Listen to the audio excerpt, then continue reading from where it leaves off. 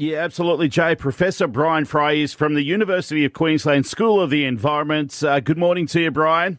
Good morning. Now, Bryan, first question, the most pivotal question. Why didn't I die from a suspected redback spider bite last week?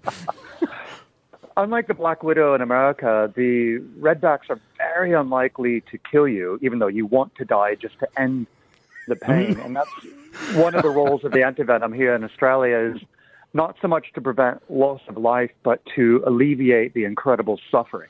But then back in the 80s and even the 90s as well, we were always told as kids that redback spiders can kill you. They can, in very unlikely scenarios, but much less so than the American black widow, which is a much larger relative and has the same kind of venom. But in either case, and there's a number of other latrodectus species across the world, they're all characterized by the venom causing a massive dump of your neurotransmitters, which is just a fancy way of saying everything cramps at once. And like to the point of where there's this almost diagnostic, what they call washboard stomach, assuming, you don't have a huge beer belly, and you can see that your abdominal muscles are fully contracted and aren't relaxing. Well, when I went to the hospital, because we can't actually confirm what it was. Like they ruled out and they said, it doesn't look like it was a bee or a wasp sting because there's no barb there. There was nothing left there. It was more of a puncture wound. But then my whole face went red. My heart was racing. My whole body went red. I was sweating. My body was hurting. The whole thing was hurting.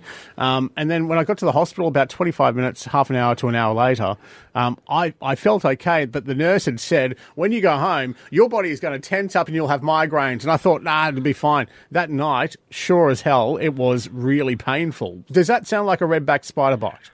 Absolutely. And also sounds like, maybe medical people actually know what they're talking about when they tell you. Fancy that. Fancy. I don't know anything. But my next question is, is it true that I could now turning into, like, I'm not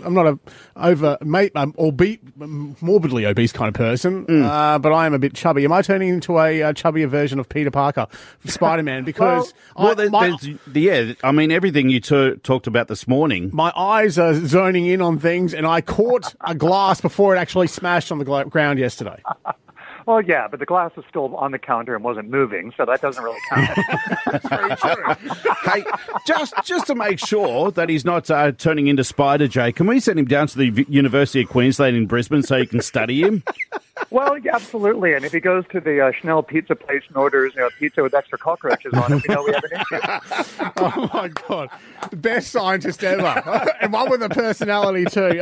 Thank you so much for your time this morning, Bryan. Really appreciate it. And it does sound like it was a redback spider bite. There you go, folks. Thank you very much for clarifying that this morning. Look, if you start developing a red line on your back, we know what's happening. I've already got a venom tongue, people tell me, so it's probably not far away from that.